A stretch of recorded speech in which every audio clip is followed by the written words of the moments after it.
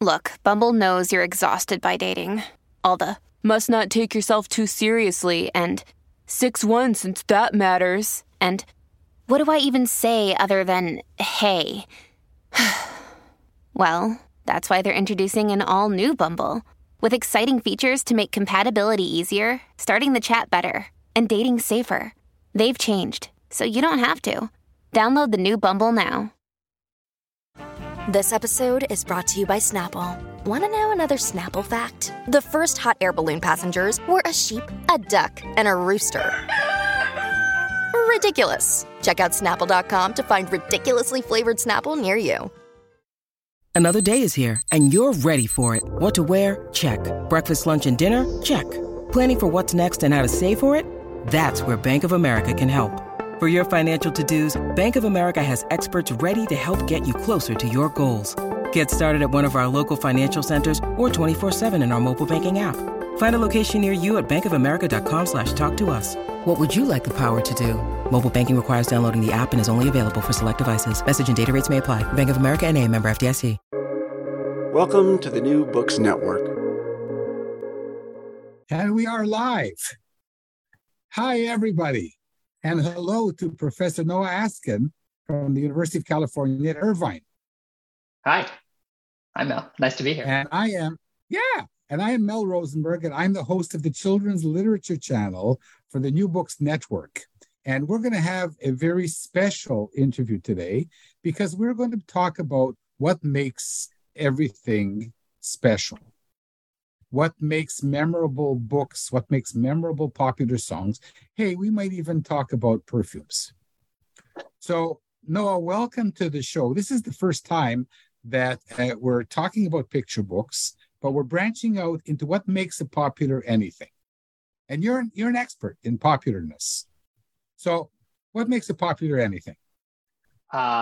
First, Mel, thank you for having me. It's nice to be here chatting with you. Glad you found me from across the ocean and continents and no, internet. it's impossible. It's impossible not to find you. Your TEDx talk on what makes a popular song has been seen and listened to by 161,000 people, among them me. And I've been looking for you for years. I actually teach your thoughts in my courses on popular music. But today we're going to segue from children's books to music and back, talking about what makes popular anything. So go ahead. What makes a popular anything?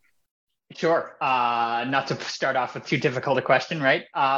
Well, these days especially, I think you've got an interesting world into which products and pieces of culture enter, because of the nature of access that's provided by everyone being connected all the time. What you have is you have a handful of products, no matter whether we're talking about songs or movies or books or television shows, a handful that become very, very, very popular. And then kind of everything else, it struggles to break out of its niche. And every once in a while, you'll have things that do. But for the most part, you have this kind of very small group of things that achieve lots of popularity, and everything else is the long tail, as they say. And what goes into making something popular now? Well, things like large marketing budgets, things like having a marketable name and being already successful, those things matter. Having a strong social media following, those things help. But really what I found in my research is that at least from songs perspective, what makes them stand out is something called optimal differentiation. Amongst popular songs, having something unique that makes a song stand out to some extent, but not so much that it alienates large parts of an audience, right? So optimally distinct, what does that mean? Optimal means that there's some right point that's going to make something stand out, and distinct or optimal differentiation, something that makes it a little bit different from what's out at the time and what it's competing with. And, intuitively, I think we probably hear that and go, yeah, that makes a lot of sense. But it's nice to actually be able to show that that's the case empirically as well. And so things that have some degree of uniqueness to them, some degree of novelty, but not too much, are the ones that tend to be the best. Okay. Do you believe that holds for anything, perfumes, toothpastes, shampoos, which I don't use anymore, and the children's books? I would say cultural items, yes. Consumer goods, I don't know as much. I haven't given a huge amount of thought to consumer goods, although I suspect that's going to be the case, right? Because if something just is, if a particular product category is generally undifferentiated, then you're just competing on price. And so what's going to make something stand out is some sort of aspect of novelty to it, whatever that might mean from a perfumes perspective, from a shampoo perspective, from a toothpaste perspective. Otherwise, you're just purely competing on what's the least expensive. Now, when it comes to cultural items and books and songs and movies and television shows and things like that, I think that this absolutely will hold because, we humans tend to be novelty seeking, but only to a point, right? We become desensitized to the same thing over and over again, and we lose our interest. And so people think that, I just want this thing that I like a lot. But what happens is the value and the enjoyment you get from doing the same thing over and over again diminishes over time. And so you seek some degree of novelty, regardless of what it is that you're looking for. And so that's going to drive success among products of all varieties, not necessarily consumer products, but of cultural products. That's going to drive the success is having that some degree of novelty that's going to make it interesting and relatively unique to a given consumer. Okay, so you can make this argument for many different kinds of products, and I would extend your reach from culture to practically anything consumer related. So I'm thinking, let's go back to children's books. So at every stage, you have gatekeepers. So in a popular song, you have your gatekeepers, the music companies and all of the people on the way. And in children's books, you have the agents and the publishing houses and the editors, and then how much money they're going to put into marketing. Okay, but we have to assume that they're guessing on stories or songs. I'm going to argue afterwards that it's the same thing, that can succeed, that they have a feel that they're going to be successful. And you're saying that you want them to be similar and yet a bit different. And in our previous conversation, you said to me, well, okay, but we don't know exactly what that difference is. Mm-hmm. Yeah. Well, and this is where, so there's a famous line from famous, it's an academic paper. So, how famous could it actually be? But from a paper in the 90s that basically it was interviewing movie producers. And one of the producers that was interviewed basically said, all hits are flukes, right? And it's because, people have a sense, but they don't know what's going to latch on. They don't know where that point of novelty or differentiation is going to come from. And so when you say that there are these gatekeepers, which first of all, the gatekeepers their power is being somewhat diminished. It depends on the industry and the genre and whatever. But, the internet is kind of the great equalizer in terms of content production. But I think that sense that you talk about is a feeling of like, okay, I've seen this before and I know that this sells, so that's good, but it's got enough novelty to it that, okay, I think we can market this, because people don't just want the exact same things over and over again, although the Marvel movie franchise may suggest otherwise. But I think that sense that you talk about is that gatekeeping of trying to find some degree of differentiation. Now, is it optimal? I don't know. But when you've got gatekeepers with power, they can sort of push that on consumers in a way of saying, yeah, we know that Harry Potter, when it came out at that point in time, was pretty novel, I would argue. And then since then, you've seen lots and lots of serialized stories in that kind of genre and in other genres too. And it's not that serialized stories didn't exist before. They just none of them achieved the fame and success that Harry Potter did. And you could argue that few since have achieved that, but that became a thing for sort of young adult reading for a while, and really like adult reading for a while, that this became very popular. And so we're going to try to find something that follows a similar pattern, similar style, but has some degree of novelty. So it's not just children wizards over and over again. That cannot be predicted, according to your quote. Yeah, it's difficult to know. Look, you can try to maximize, give and take a shot that's going to give you better odds. But at the end of the day, you never know. And that's why that's one of the reasons you're seeing, at least in movie production, a lot of these franchises, because you can bank on them. Now, are they going to necessarily set records in terms of like artistry and things like that? No, but you know that they're going to sell enough to be hold on, to do Noah. reasonably well. Just 2 years ago, my hero Steven Spielberg, he produced a remake of one of the most favorite movies of all time, West Side Story. Mm-hmm. And it was similar, and it was different, and it was more colorful, and it was more authentic, and it wasn't such a commercial success. Yeah, right. I mean, I think so. Part of the reason is the genre that it's in. Musicals, as a general rule, tend not to be the most popular overall, although that, Lin-Manuel Miranda would like to say something about that.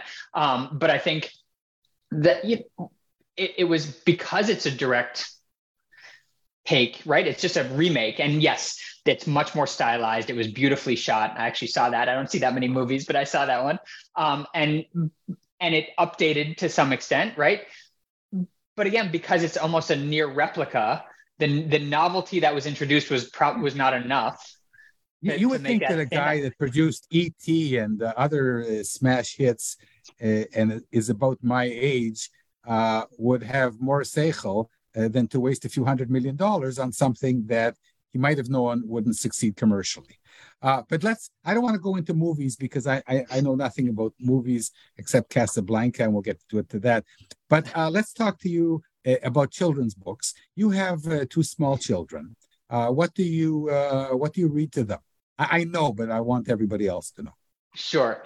So the two, what you had asked me previously when we were talking about this was what have I brought anything from my childhood and sort of force fed them that. And 2 books in particular come to mind. One is Where the Wild Things Are, which is not. I didn't ask you. I asked you what are your favorite books to read your children. Fair enough. Okay. Fair. So I took the nostalgia angle. My new friend. You're coming clean. Okay. Fair enough. So I did take, at least on these 2, I took the nostalgia angle. Where the Wild Things Are is the first one. Again, not a particularly controversial choice at this point. And then a book by an author called Daniel Pinkwater called The Big Orange Splot. And that was something my mother read to me and my sister growing up. And the basic plot, if I can give it in 30 seconds, is Mr. Plumbean, the main character, lives on a street that they call a neat street. All the houses look exactly the same, and everybody likes it that way. And then Deus Ex Machina, Seagull drops a can of orange paint on Mr. Plumbean's house. And rather than go back and sort of make it uniform like everything else, he decides one night to kind of redo his whole house in an explosion of color and vision of his dreams and sort of revealing of his personality. And the people on the street get angry. They try to, one by one, they try to come talk him out of it. And one by one, he convinces them to redo their homes in their own personality and dreams and explosions of color and interests. And so that's a good one. This is a kind of a metaphor for what we're talking about. It's like a meta story here. So it's a story of being the same but different, right? Yeah, right. Living on the same street and deciding to break out of it. Although I would argue that this is not optimal. This is quite differentiated in the way that they do it in the story. But yes, I think a good. So is his house. Exactly. Okay, so a couple of things. First of all, Where the Wild Things Are is a bit controversial. I mean, it's one of the most famous picture books ever. But that's not to say it isn't a bit controversial. And it is, at least for its time, it was probably similar but very different. Yeah, probably. Although it followed, it looked not right. The illustrations are beautiful, but in terms of the format, right, it's a picture book, not a lot of words, a lot of run-on sentences. If you've had a look at it recently, and I think it fits the style if the themes are, and especially at that time, were quite controversial, right? No, on its surface, it looked. I love this discussion. I'm going to interject a bit because this is so much fun. So actually, Maurice Sendak has a ruse here. He has something going. He says, This is going to be your regular, ordinary, off-the-shelf. Oops, it's not. So maybe there's a thing to lure the reader into this is going to be exactly the same. And then, oh, did I say it was going to be the same? No, I'm sorry. It's quite different. I hope you like it. Yeah. Yeah. And I think, right, because if it had advertised itself as being particularly subversive, which certainly when it was released, it was, that too differentiated. And so that the similarity is in first appearances, right? Where the Wild Things Are is not necessarily maybe it was then, I don't know, but it was not necessarily a controversial title for a children's book.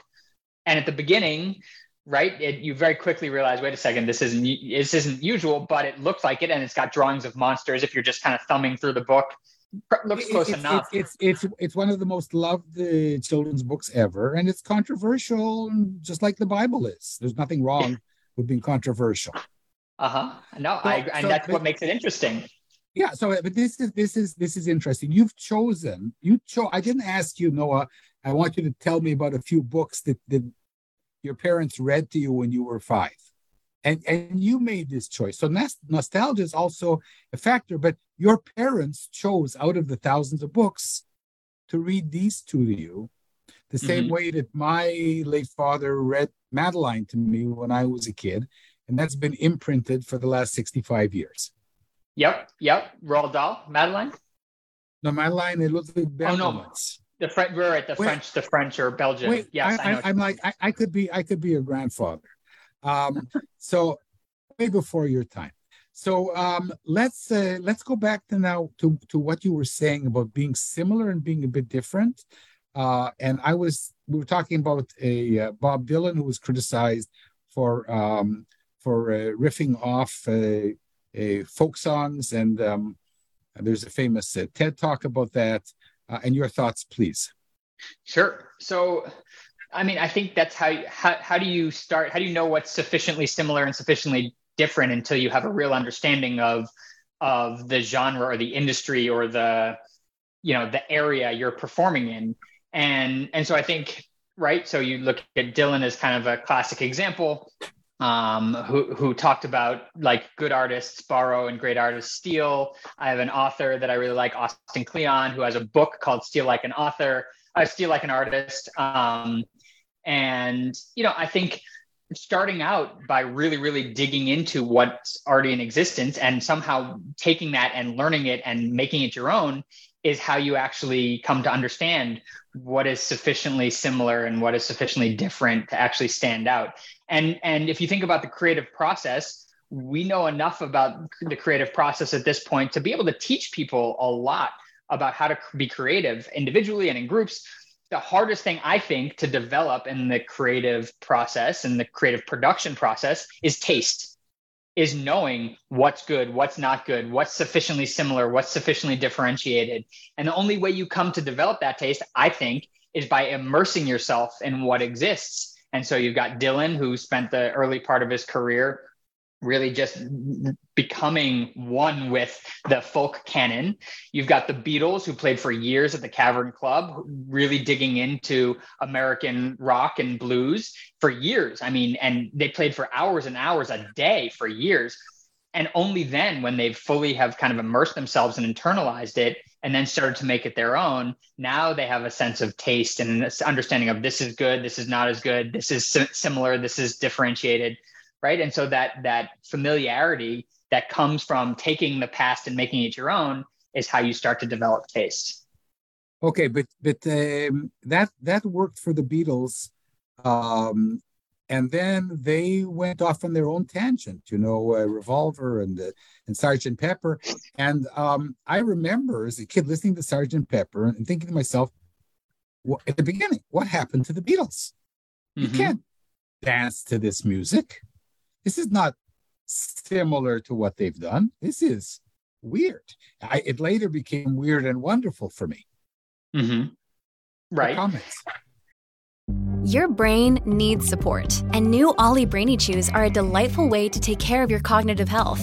Made with scientifically backed ingredients like Thai ginger, L-theanine, and caffeine, Brainy Chews support healthy brain function and help you find your focus, stay chill, or get energized. Be kind to your mind and get these nootropic chews at ollie.com. That's OLLY.com. These statements have not been evaluated by the Food and Drug Administration. This product is not intended to diagnose, treat, cure, or prevent any disease. When you need mealtime inspiration, it's worth shopping Kroger, where you'll find over 30,000 mouth-watering choices that excite your inner foodie. And no matter what tasty choice you make, you'll enjoy our everyday low prices, plus extra ways to save, like digital coupons worth over $600 each week. You can also save up to $1 off per gallon at the pump with fuel points. More savings and more inspiring flavors make shopping Kroger worth it every time. Kroger, fresh for everyone. Fuel restrictions apply. So first of all, I mean, Sgt. Pepper's didn't appear in a vacuum, right? You have Revolver and Rubber Soul coming before that, and those were the first, and lots of Beatles fans and critics and historians point to those albums as kind of, that's the big shift, right? Is when those two came out, because that was the transition from doing this kind of more British invasion, let's take kind of rock and blues and kind of make it our own, to now we're going to get a little bit more experimental. And so that transition, so Sgt. Pepper's is kind of evolutionary in that from that perspective, though as a young listener, you may have found it to be revolutionary, for better and for worse. I give a course on 60s music, which is called the Evolution of the Revolution. So good. I didn't know that. I also teach them the transition that the Beatles went through with the Rubber Soul and Revolver. But this just came to me while we were talking, that those albums were different and they were new, but Sgt. Pepper was, oy vey, this is really, what is this? But let's go back to your previous thing about creative people you mentioned in our previous discussion, connecting the unexpected. Take me there, please.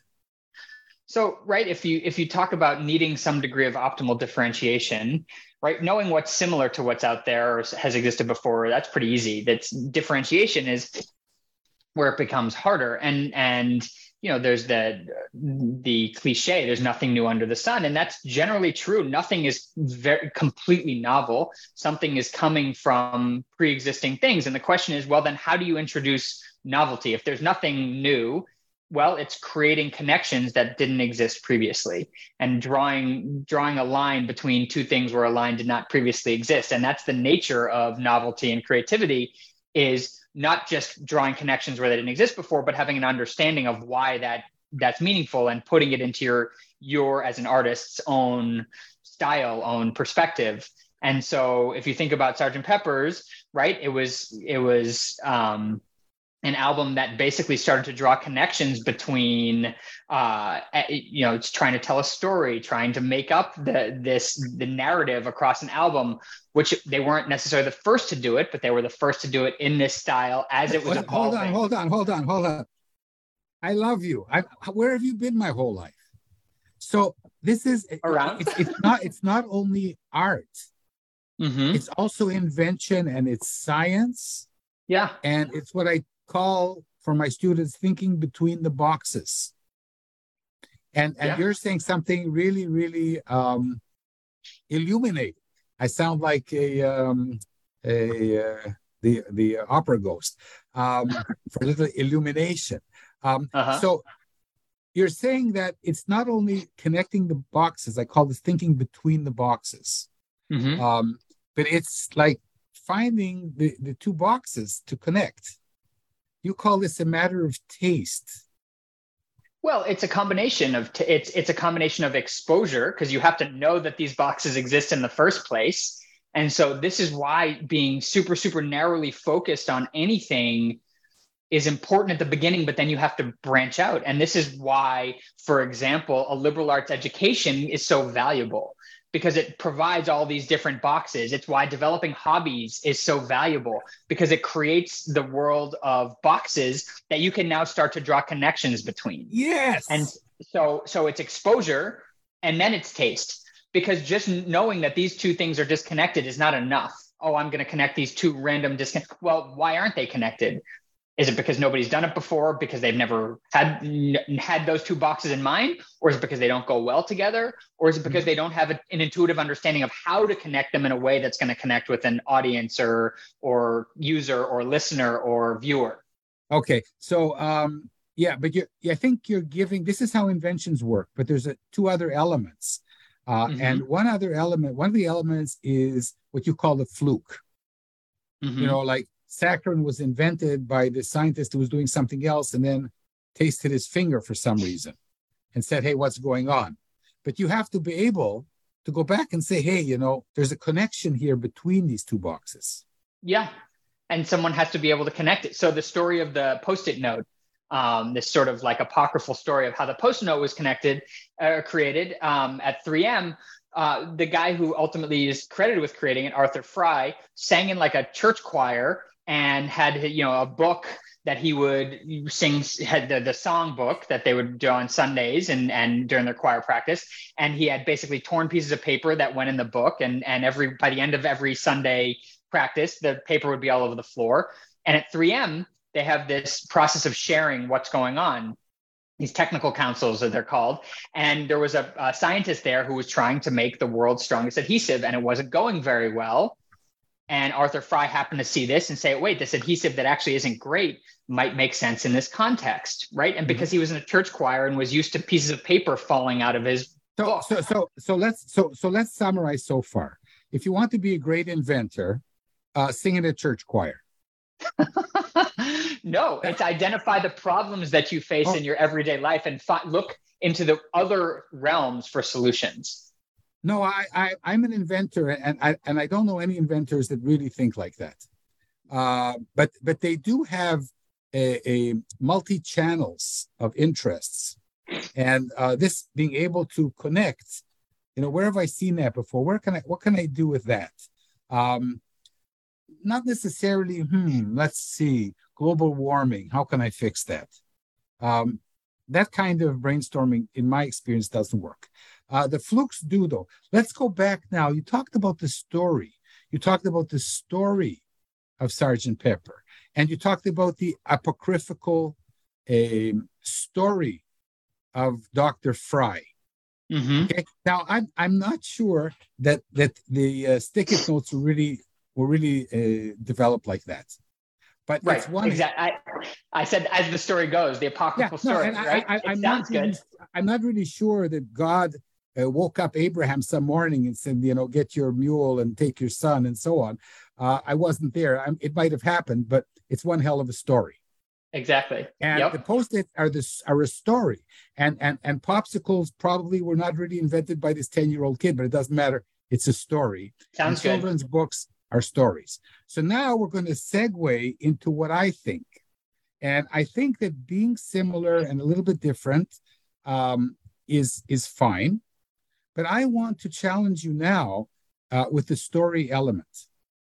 Because when you look at recent songs, then being similar and different to what's out there now sounds very cogent. And is cogent a word? It is. Yep. Okay. It is now.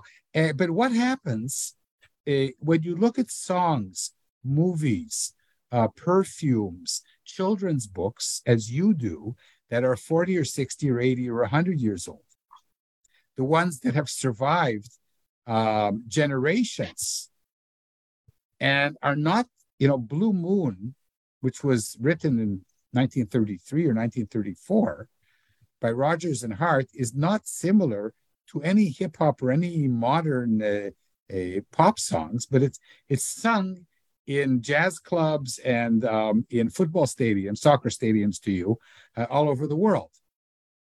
So what really interests me, because of my age and the course that I give on popular music going back 50 or 100 years, is what makes something so wonderful that even though the genres have changed and the dances have changed, people are still singing and reading.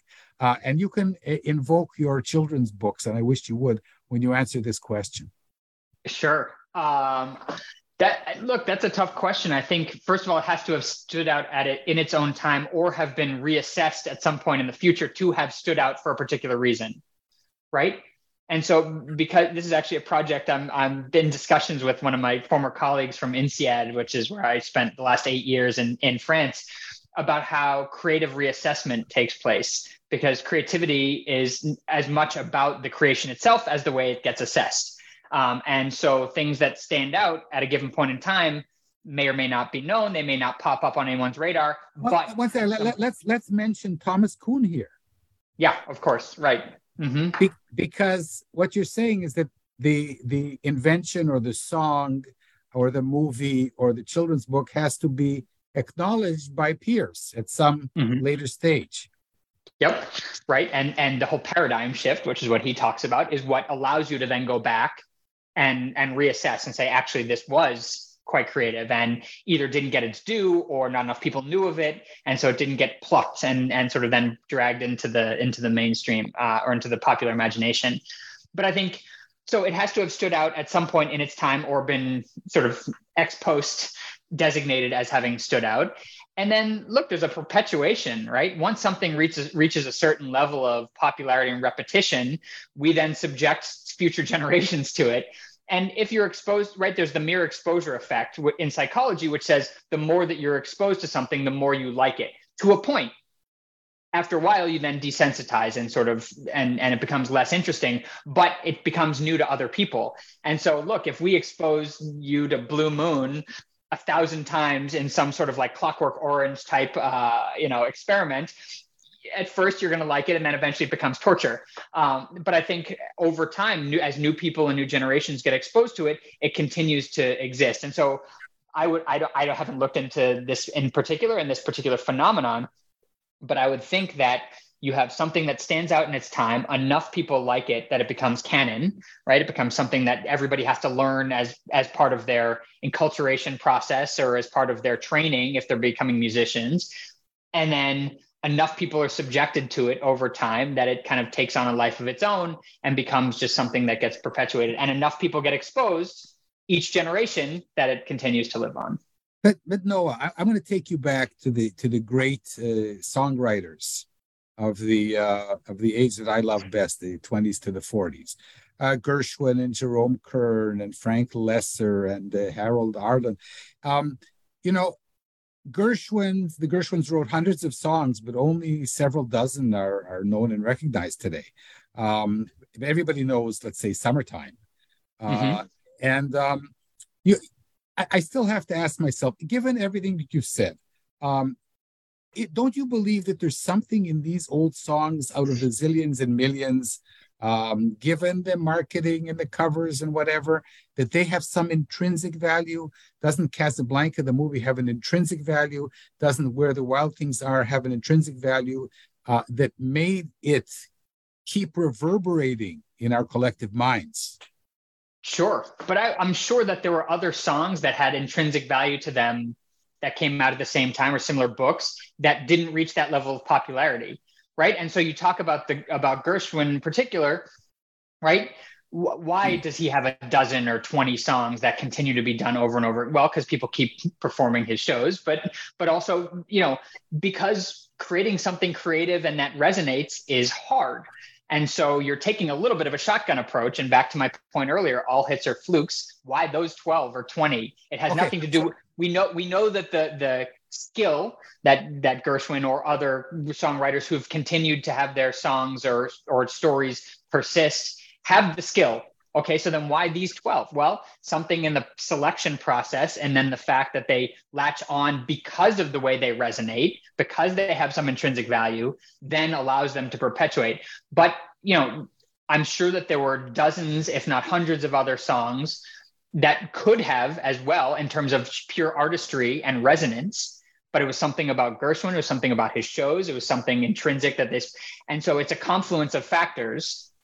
Yeah, but when all of these songs are from shows, they're from movies and shows and so on, but the songs stand out, and some of them even, outlast the movies. You're going to be challenged to tell me what movie Cheek to Cheek is from. Oh God. Okay, so now I'm going to challenge you with my theory, and this theory is now going to be Mel's challenge to Noah, and we're going to segue back to children's stories and the reason that you picked those two stories at the beginning of our conversation, which I didn't know. Okay, so a few years ago, I decided to give an academic course on what makes some songs popular, so popular that the genres and the dances and the people and everybody who sang them was dead, and they're still there. Dream a Little Dream of Me from the early 30s. And you're going to say, yeah, because Mama Cass sang it in the 60s with, and then I'm going to say, yeah, and what about I'm a Believer? And you're going to say to me, yeah, because it was covered in Shrek. And I'm going to say to you, no, Noah, there's something intrinsic in those songs. And the first time I gave this course, we took all of your parameters and everybody else's parameters. We studied 30 different parameters. I don't have the ability that you do to do this analysis. I want to challenge you now to do this. And then I'm going to talk a little bit because this has been bothering me for like 5 years. A student said to me, Mel, it's all about the chords. If you have a song with 4 chords, it's going to last forever. And I said, oh, no. Because a lot of famous songs with 4 chords, like, oh, Carol, I am but a fool. Even the bridge has 4 chords, right? And it's the 1-6-2-5 that we all know. And that's how to have. And then I say to him, no, you don't understand, but that's 1 out of 100,000 zillion 1-6-2-5 songs. Mm-hmm. Why do we sing Oh Carol? 60 years old. And I said, okay, I'm going to show you. So I thought, where can I find a song with 20 chords? So I remembered a song from the early 70s, Alone Again, Naturally. Mm-hmm. Which is by Love? Huh? By Love? No, it's by In a Little While From Now, If I'm Not Feeling Any Less Sour, by Gilbert O'Sullivan. Oh, okay. There is a song, Alone Again, by a band called... But anyway. It's okay. This goes back to the early 70s. Got it. I'm surprised you don't know it, but a lot of people know it, right? And Alone Again, Naturally. Okay. Yeah. Okay. Yeah. So, and I brought him this song with 20 different chords, maybe 17. He said to myself, okay, what's in this song? And then all of my experience and everything behind me said to me, hey, you have to think between the boxes here. What makes a song immortal is the story. Mm-hmm. And you mentioned this about 7 times. I didn't want to stop you. You mentioned it when you talked about the Beatles, and you mentioned it when you talked about Maurice Sendak. And I'm going to make the premise that what makes anything popular over time is either the story it tells or the story it is. And so maybe it's not that much of a fluke. I'm going to add to that. So I think it is story, but it's the story to you. It's the story to you, the listener, because it's not just about... Right, because again, it's a song that people knew, and there's lots of songs that lots of people know, but why is it that some persist? Well, because it's popular enough, it's in the collective conscious at a given point in time, that it then has resonance for you. And so you then play it for your kids or your students or whoever, and you tell your story around it. So it's not just the story of the song, it's not just the story of the creation, it's not just the story that's in the song, and it's not the story about how it was created. It's your connection to it. And so that emotional resonance then that means that you're going to expose others to it, and it's going to resonate with them. Oh, because Mel told me about this song that was so meaningful. So I forgot to give credit to the person who had the original idea. I stole the idea. It's a researcher called Henian, who said that, you can talk about the melody and the chords, but essentially it's a story. A lot of songs, don't have words, or they're in Greek and we still love them, or French. Yeah. And so what you're telling me is huge. And this is what I was hoping was going to happen in our conversation, because this is all about a stories, children's books, any kind of book. What Harold Underdown taught me about reader response. Mm-hmm. So I'm going to go back to you. So you love reading your children 2 books that have a wonderful story, and the story resonated with you. And now you're sharing that story the same way that we share for the past 3,500 years, the story of the sacrifice of Isaac. Mm-hmm. Because there's something intrinsic to the story itself. There's something about the history that surrounds it, right? That makes it intriguing. Is it true? Is it not? We don't know. Here's what was created. Here's why. Here's how it was passed down, right? And then there's a connection of you, how you see yourself in that story, your connection to that story. We're all Abraham and we're all Isaac and we're all the sacrificial lamb or whatever. Sacrificial ram. Well, and even if not, even if you don't necessarily see yourself in that situation, you can, but you see your history in that story, whether your from an ancestral perspective or the connection to maybe your parents or your grandparents or your community. And so it's meaningful to you because of that, right? This is why religion is so powerful, not because the stories are universal, but because it's also a part of what you are exposed to when you're growing up and your connection to your parents, your community, But Noah, what you're saying is that universal is personal. Of course, universal is personal. That's what makes it so compelling. That's what makes the best story so compelling. They are universal in terms of their resonance and yet can be personalized. Or the stories are very, very individualized and yet they speak to something that's universal. So I love the author Michael Lewis, who wrote Moneyball and Liar's Poker, and he's had this incredible podcast. And what he does as well as anybody is take individual people and tell their stories, and in so doing tells a much broader story about an industry, about a trend, about a problem, whatever, about a phenomenon. And what I find so amazing about the way he tells stories is that he's able to do this without beating you over the head of like, this is the major overarching theme that I'm trying to communicate to you. No, you don't have to do that. If you tell the personal really, really well, you'll be able to make that universal. Incredible. So we have to sum up now because otherwise we'll be here forever. I'm so happy I met you. This has been incredible. So basically, if I want to be a successful children's author, and I do, then my take from this wonderful conversation is not to be afraid to read as many children's books as I can, which we teach our students, and not to be afraid not to copy them, but to riff on them a little bit, and that you say that that's kosher. Totally. I mean, think about like, A Hero's Journey, Joseph Campbell, right? That's the overwhelming majority of every story is some subset or some riff on that. So if we've been doing that and he has other archetypes, of course, too, but that's the primary one, right? That's every Star Wars movie that's made and continues to be popular. So taking things from existing stories, you can't not do that. Right? It's all been written about. And the question is, how do you take it and find that unique personal angle that differentiates it and makes it resonate? So listen, we're going to, in half a year, we're going to have another talk, if you will. Okay. And we're going to give this a little bit of time to percolate. And this has been wonderful. Noach, I called you Noach because that's your Hebrew name. It's okay. Noah Askin, this has been remarkable. Thank you very much. And this is going to go on the New Books Network because it's all been about creativity and books and stories. And it's been wonderful having you. And I'm also going to show it to my popular music students who are going to love you. They might want to interview you. So listen, have a wonderful Hanukkah. And we have lots of stuff to assimilate here in a good sense. Sounds good. Thanks so much. Thanks so much. This is Mel Rosenberg, the host of the Children's Book Network, of the New Books Network. No, that was wrong. I'm host of the children's or whatever, and wishing everybody happy Hanukkah, Merry Christmas, Happy New Year. And Noah, thanks so much for being on the show. We'll talk later. Thanks, man. Take care. Bye. This was great.